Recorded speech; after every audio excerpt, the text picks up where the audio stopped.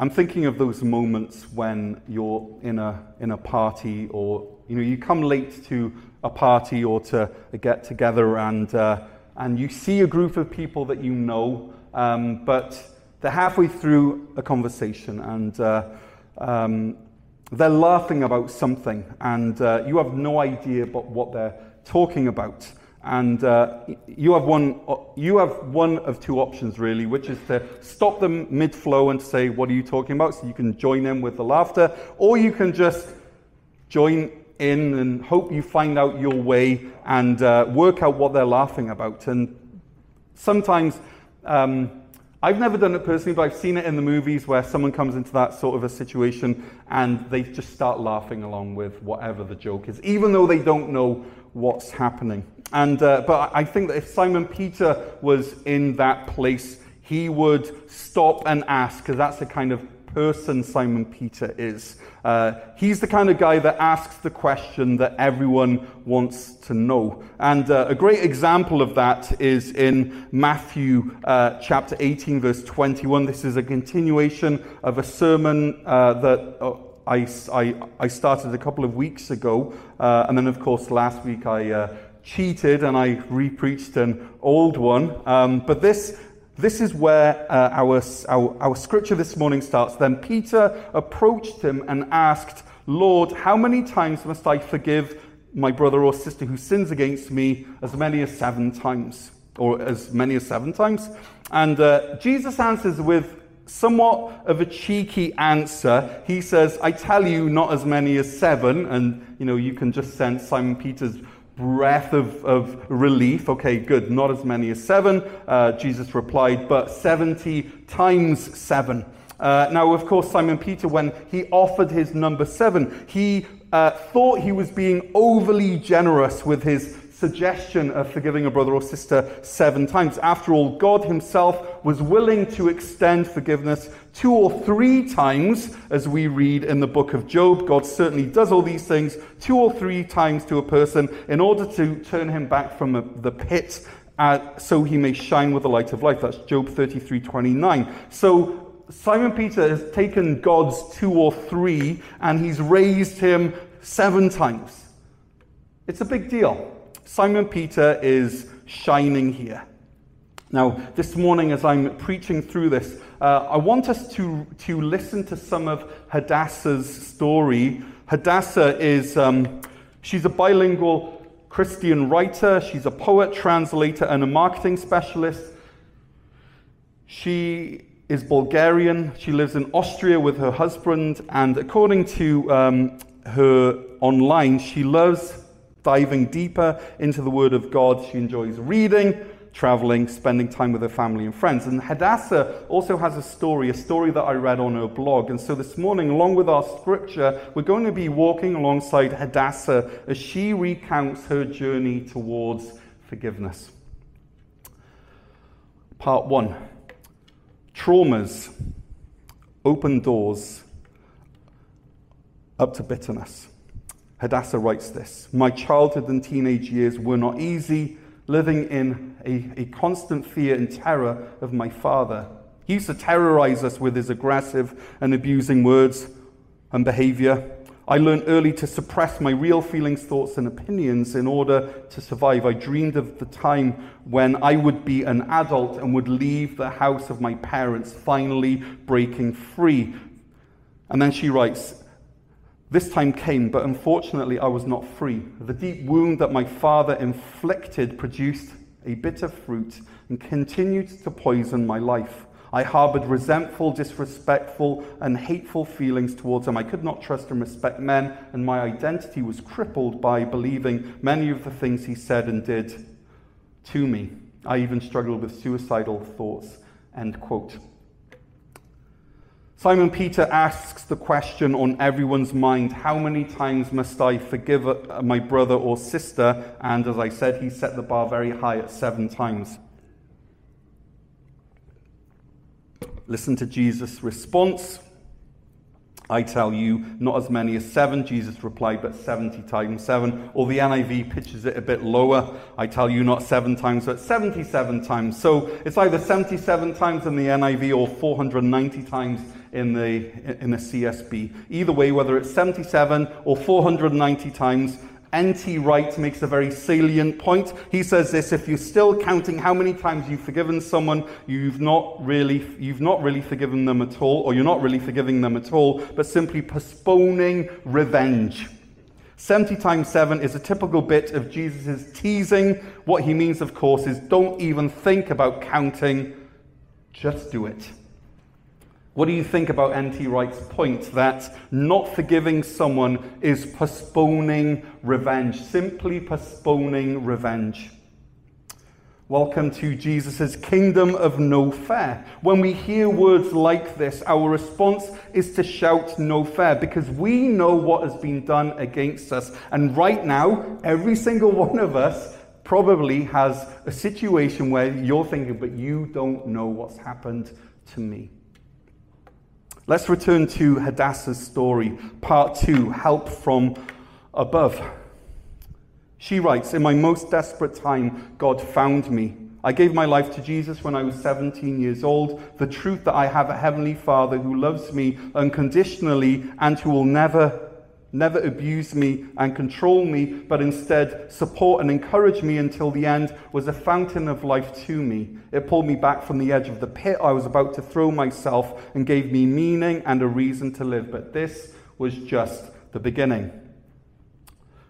Returning to our text, Peter has asked Jesus his question. Jesus has given his answer, and then in true Jesus style, he tells a story starting in verse 23. For this reason, the kingdom of heaven can be compared to a king who wanted to settle accounts with his servants. So Jesus is making a direct parallel between the kingdom of heaven and a king who wants to settle accounts. And just as an aside, if you've been hurt or abused by others, know this, that one day God the King will settle accounts with the one who has sinned and is unrepentant. In other words, justice will be served. Verse number 24, when he began to settle accounts, one who owed 10,000 talents was brought before him. Since he did not have the money to pay it back, his master commanded that he, his wife, his children, and everything he had be sold to pay the debt.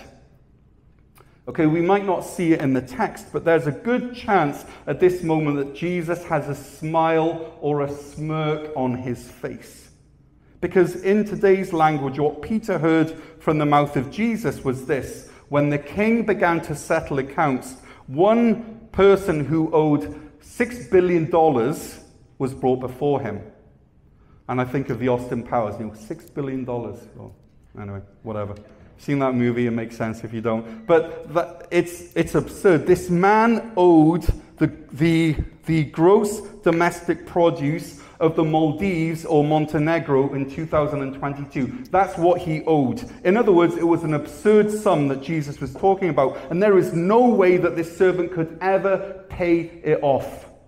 1 talent was the equivalent of about 20 years labor of 20 years wages for a laborer. 1 talent is 20 years wages for a laborer. So 10,000 talents was 200,000 years of work.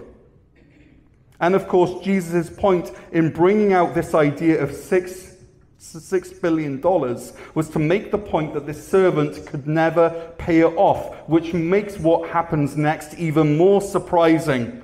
Verse 26, at this, the servant fell face down before him and said, "Be patient with me, and I will pay you everything." Then the master of the servant had compassion, released him, and forgave him the loan. The servant's unbelievable debt was met with unexpected grace, with outrageous grace. The servant's idea of mercy, the best case scenario for the servant, was that the king would allow him to pay off his debt. 200,000 years of hard labor. That was the servant's idea of grace. 200,000 years of hard labor. But the king responded with a heart-stopping, life-changing, joy-bringing, relief-inducing counter-offer. I will have compassion. I will release you from your debt. I will forgive you the loan. This is the kind of news, if you can place yourself in the place of that servant, this is the news that would floor you, that would literally drive you to your knees, crying with unmitigated relief. Instead of you and your family being sold into slavery for 2,857 lifetimes, you are now set free. And the next question is, what does the servant do with this freedom? And what if it was you? What would you do with your freedom? If you are Christ's today, then let me give you a glimpse at your good fortune as outlined in Scripture. Romans 5 verse 1, therefore, since we have been justified by faith, we have peace with God through our Lord Jesus Christ. You have peace with God. Romans 5 verse 2, we have also obtained access through him by faith into this grace in which we stand. You have access into God's presence. John chapter 1 verse 12, but to all who did receive him, he gave them the right to be the children of God, to those who believe in his name. You are adopted into God's family. Acts chapter 10 verse 43. All the prophets testify about him that through his name, everyone who believes in him receives forgiveness of sins. Your sins are forgiven. Colossians chapter 3 verse 2, for you died and your life is hidden with Christ in God. When Christ, who is your life, appears, then you also will appear with him in glory. You are hidden in God with Christ. Romans 8:16, the Spirit himself testifies with our spirit that we are God's children, and if children, also heirs, heirs of God and co-heirs with Christ. You have an inheritance with Christ in God. Romans chapter 3 verse 22, the righteousness of God is through faith in Jesus Christ to all who believe. You are declared righteous in the eyes of God.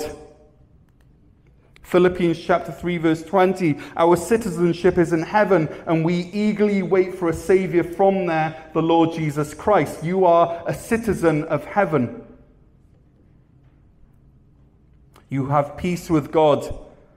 You have access into God's presence. You are adopted into God's family. Your sins are forgiven. You are hidden in God with Christ. You have an inheritance in God. You are righteous in God's sight. You are a citizen of heaven. In addition to that, you are delivered from God's condemnation. Romans 8 verse 1, therefore there is now no condemnation for those in Christ Jesus, because the law of the Spirit of life in Christ Jesus has set you free from the law of sin and death.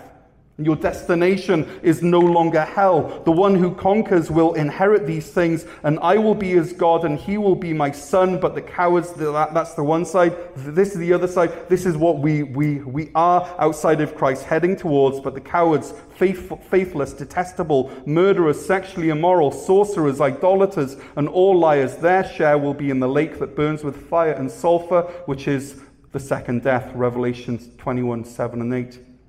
You have been delivered from the power of sin and evil. He himself bore our sins in his body on the tree, so that having died to sins, we might live for righteousness. 1 Peter 2:24.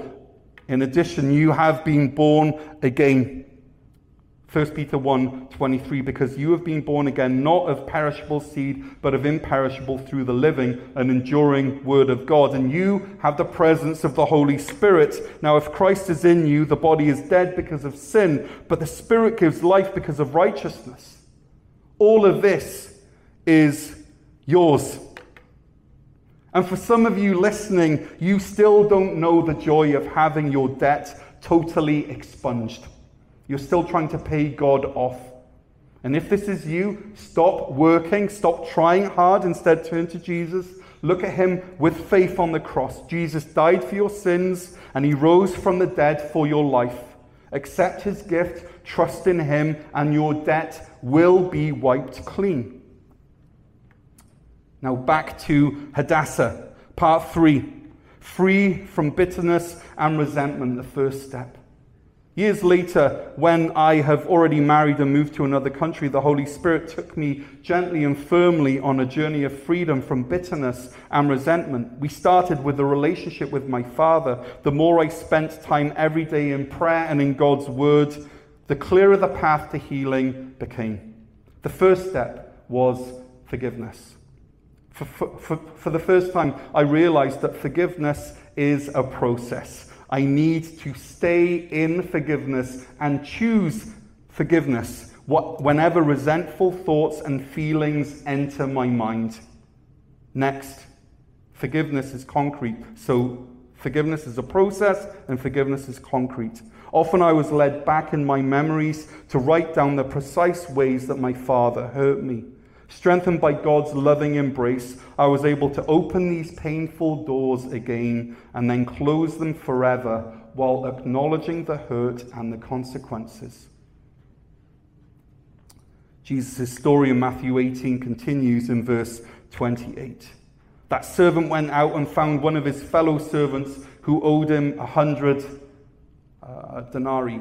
He grabbed him, started choking him, and said, "Pay what you owe."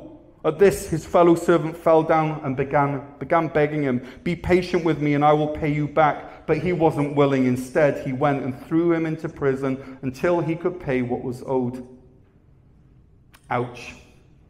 I'm reading this passage and I'm yelling at the guy, "Don't be an idiot. Remember what you were released from. You were set free from 200,000 years of labor, from an infinite responsibility that you could never pay, and here you are throwing a fellow servant into jail over 3 months' wages." That first servant's second chance was the talk of the town. Word had gotten around. The other servants had heard of this incredible act of surprising generosity, and so people were watching him. People were watching, seeing how he would respond. And so the bitterness of this servant as he chokes his fellow servant stands out even more starkly. When the other servants, is that on there?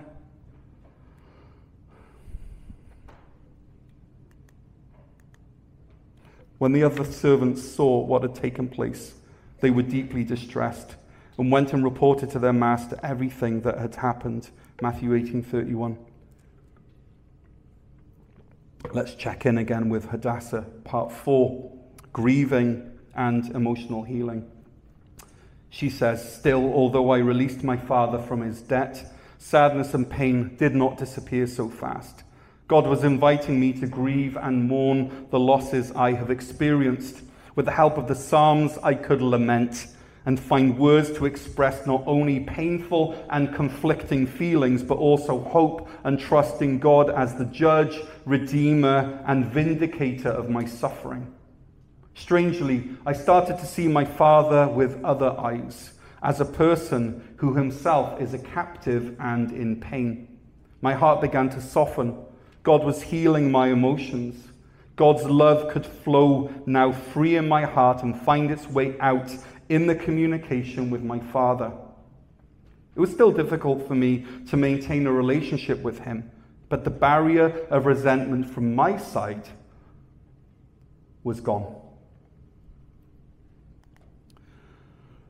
When faced with inexpressible forgiveness from the king expects the same from us. 3 times isn't enough. 7 times isn't enough. 70 times 7 is what Jesus commands. In other words, don't place a limit. Those words again from N.T. Wright, if you're still counting how many times you've forgiven someone, you're not really forgiving them at all, but simply postponing revenge. And this morning, my friends, if you are struggling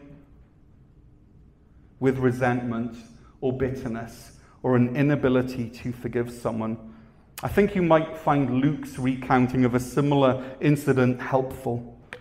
It says, be on your guard. This is Jesus. Be on your guard. If your brother sins, rebuke him, and if he repents, forgive him. And if he sins against you 7 times in a day and comes back to you 7 times saying, I repent, you must forgive him. The apostles said to the Lord, increase our faith.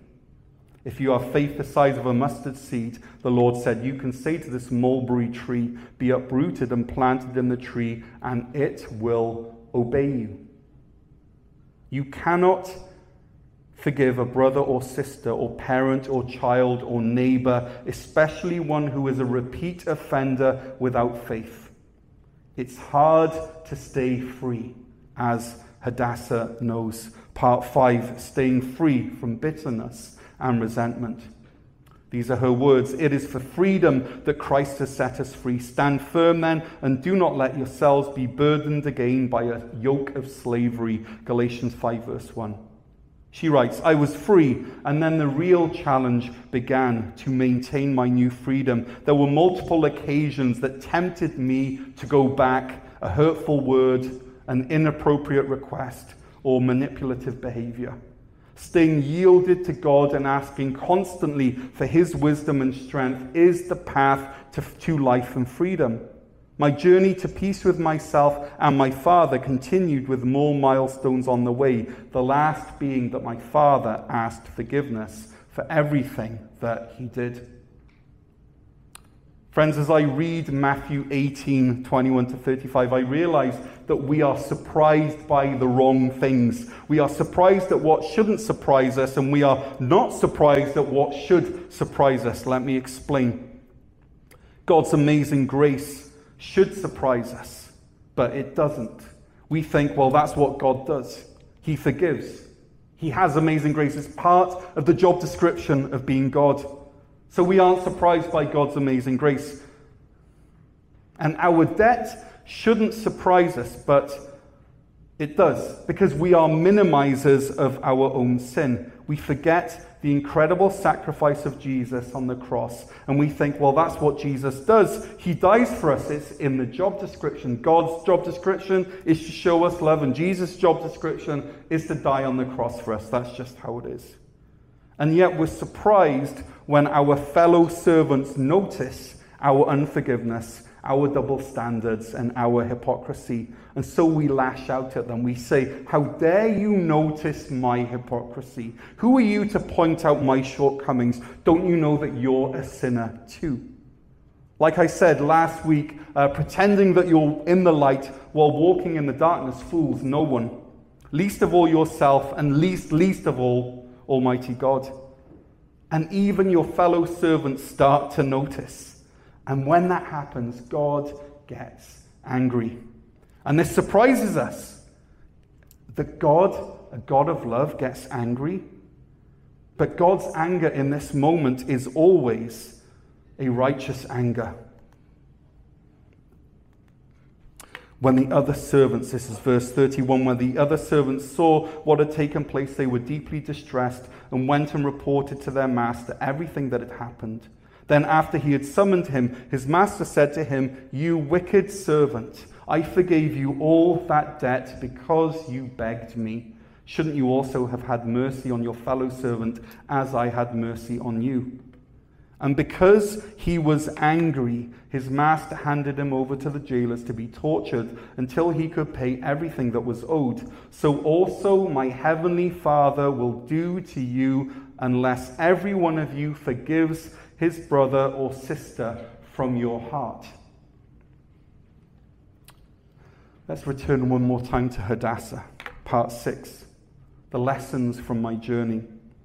Here are the most important lessons, she writes. Here are the most important lessons that God taught me in the process of yielding to him on the journey in getting and staying free from bitterness and resentment. Number 1, focusing on the hurt leads to bitterness and resentment. Bitterness and resentment lead to the development of victim mentality. The victim mentality leads to wrong perceived identity, and this robs us of the joy, peace, and abundant life that God has for us. Instead, when we choose continually to focus on God's grace, transformative power, and the truth in his word, we can let go of bitterness. We choose continually to focus on God's grace, transformative power, the truth in his word. When we choose that, we can let go of the bitterness. And letting go of bitterness helps us to live not defined by our wounds and dysfunctions, but by our true identity of called out, chosen, and dearly loved children of God. Now, forgiveness isn't easy. Author David Platt agrees. He says that the Bible is not saying it's easy to forgive or that it's natural to forgive. But it is, however, it's Christian to forgive. In fact, the Christian has no other option. We forgive not because we have to, but because in love we are compelled to. End quote. In Matthew 18, we see that God forgiving us is predicated on our forgiving others. There's no other way to express this. There's no other conclusion to draw. Even in the Lord's Prayer, the connection between the two is so clear. And forgive us our debts as we have also forgiven our debtors. Matthew 6, verse 12. Or just a couple of verses later, for if you forgive others their offenses, your heavenly Father will forgive you as well. But if you don't forgive others, your Father will not forgive your offenses.